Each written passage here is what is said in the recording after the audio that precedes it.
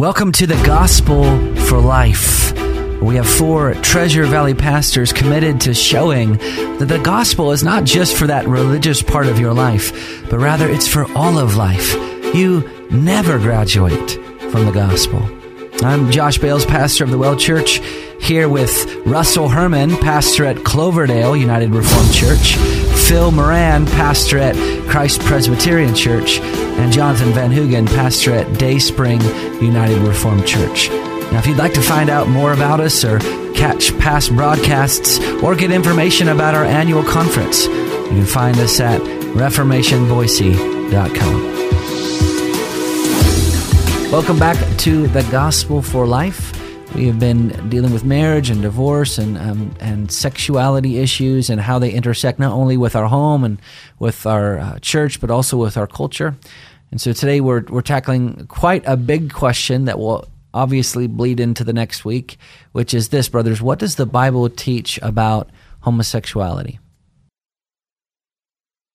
I think very directly it would say that it's wrong. In the book of Leviticus, and I know people are saying, well, that's Old Testament, it doesn't apply.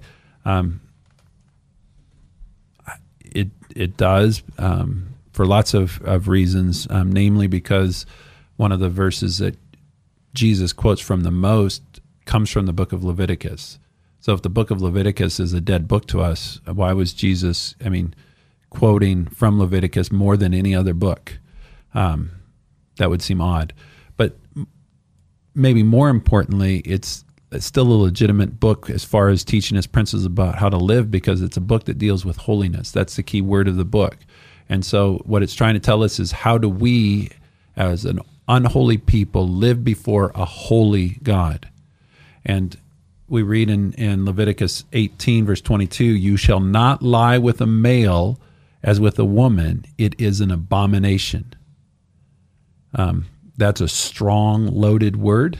And so what God is saying is, no, you don't, as a male, lie with another male like you would with a woman. That's an abomination. That's sinful. In chapter 20, it says, if a man lies with a male as with a woman, both of them have committed an abomination. They shall surely be put to death. Their blood is upon them. So those are strong words. And it's not just in the Old Testament. What will happen is those will be brought up and addressed in the New Testament. Romans 1, 1 Corinthians 6. Homosexuality is in so many lists within the New Testament about things that are sinful, things that are wrong, things that are going to incur God's justice, his condemnation and punishment. So what does the Bible teach about homosexuality? The Bible teaches that it's a sin against a holy God, because it goes against what God's good design is, which was male and female. Mm-hmm. Because there's been a lot of confusing messages about this out there in the culture, and a lot of misguided ideas about what the Bible says. And by the way, in the last 35 years, there's been probably more ink devoted to this than just about any other issue in biblical interpretation.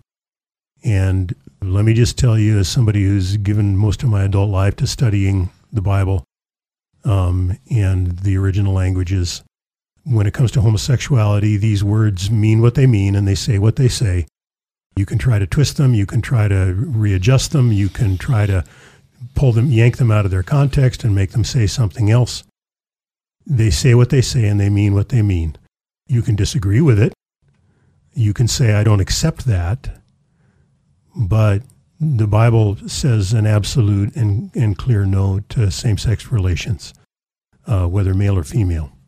And there's really no ambiguity about that. If you want to do a scholarly study, there's a book right in front of me by a guy named Robert Gagnon, The Bible and Homosexual Practice. If you're interested, that's the definitive work on what the Bible says, and it's a scholarly work. It's not a terribly easy read, but if you really want to dive into it, that's the place to go. The Bible and Homosexual Practice by Robert A. Gagnon.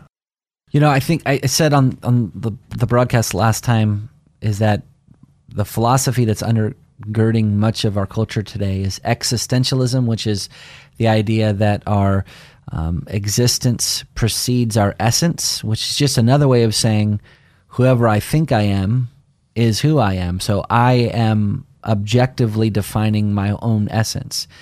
And that type of philosophy is very problematic when you approach the Bible, because the Bible tells us who we are objectively.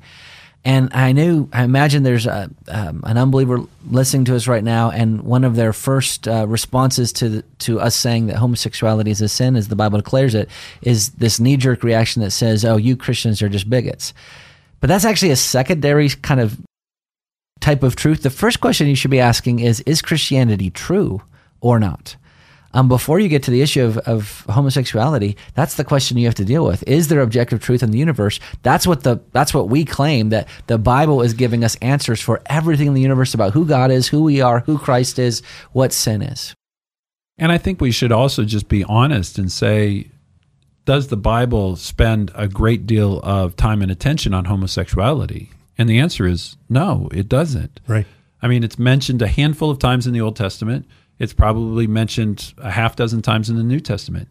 So is that the overarching message of the Bible, of this anti-homosexual just text? No. But that doesn't mean that it's not significant. It doesn't mean that the Bible doesn't say anything. Sometimes you have people that will say, well, Jesus never talked about it. Well, that's actually probably not true. I mean, did he ever call it out by name? No. Did he at least make implicit reference to it? He sure did. So I don't think that's a great argument. But I think we need, as Christians, need to say, okay, it's not the overarching theme of the Bible. It shouldn't be the only message that the world hears. But the question becomes, so why? Why is the church so frequently talking about homosexuality today that seems at least disproportionate to the amount of times that the Bible spends on it? So what would you say to that? Well, I would say because we're responding to the culture, which is coming after us and pushing against what Christians have taught for 2,000 years, and for the Hebrews a couple of thousand years before that. We're responding to questions coming from our culture, and not just questions, but an attack coming from our culture saying, you have to approve this. Yeah. And so we're as kindly as we can, and we're going to often fail. And sometimes we're going to be judgmental, and we're going to be human. But as best we can, we're responding to that and saying, no, here's what the Word of God says. Here's the good will of a gracious God who loves his creation. Yeah. That this is not his will for you. And I think we're going to see, I hope to see more Christians talking about the evils of socialism. And the reason why I'm bringing that parallel is because socialism is invading our culture at breakneck speed. I mean, we're going to have a presidential candidate in this next election cycle who is an open socialist. And Christians should be saying, well, why are we talking about socialism? Well, I'll tell you why, because the 8th commandment says thou shalt not steal. And that whole political theory is built on stealing. So why should Christians talk about socialism?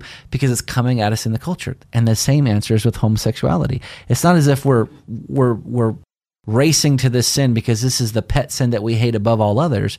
No, we're trying to be faithful witnesses in our time. And I think we should just acknowledge that homosexuality and homosexual behavior has been, unfortunately, a part of the world from the earliest stages of the biblical record. And the fact is that it was always seen as wrong. The difference of today is that we live in a culture where people are still practicing homosexuality, but now they want culture to say, not only is it okay that you can do it, that you have the right to do it, but that we agree with it and that we're going to sanction it, and that it's not just about allowing, it's approving. And we as Christians just can't do that. Right.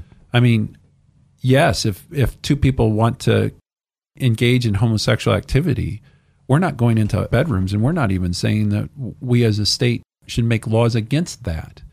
What we're saying is we're not going to support saying that which the Bible says is wrong as something that is good and is worthy of endorsing and encouraging. And I think Phil mentioned it off air. It's not just about tolerance. there really is a group of people that are saying, we not only want the ability to do it, we want you to say it's okay. And if you don't say it's okay, then that makes you a bad person, and we're going to actively come after those type of people because they're bad, because they're bigoted, they're all these things. Look at the soccer star in Australia, Yeah. that guy named Israel. I think that was either his first name or his last name. He was kicked off not the soccer, it was rugby, right? Yeah, kicked off the rugby team, and he's been penalized and fined. Why? Because he had a Facebook post where he actually just quoted 1 Corinthians 6. Now, I don't know his personality. I don't know if he's a kind Christian or a hateful Christian. All I'm saying, all he did was quote a passage from the Bible. Right. My wife's uncle, who is supportive of same-sex marriages and homosexuality and all these things, posted a couple years ago that he was going to go get a chicken sandwich without hate, meaning he wasn't going to eat a chicken sandwich from Chick-fil-A because naturally they're hateful people because they've taken a biblical stand against homosexuality and same-sex marriages. And so because they've taken the principled stand, a biblical stand, therefore, by extension, they're being called those that are filled with hate. Mm-hmm. Yeah, and let me take this in a different tack, because I think part of that accusation of hate comes from an assumption that's often made in the secular realm that something that is not freely chosen cannot be a sin. And the assumption is because, and particularly among gay men, will testify they did not choose their desires. And let me say very clearly, I have absolutely no reason to disagree with that. I believe them when they say that. And I've had gay friends that have told me that they did not choose this. And so the secular argument is, because this is unchosen, therefore it must be given by God. And even people in the secular realm will sometimes bring in the God argument.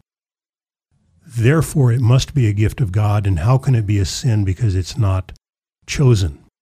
Well, brothers, I just speaking for myself, I won't accuse either one of you guys. I have all kinds of impulses that don't honor God that I didn't choose. And it's because I'm a sinner. I don't just sin, I'm a sinner. I have a sin nature. And praise God that in Christ, I'm, setting me free from that.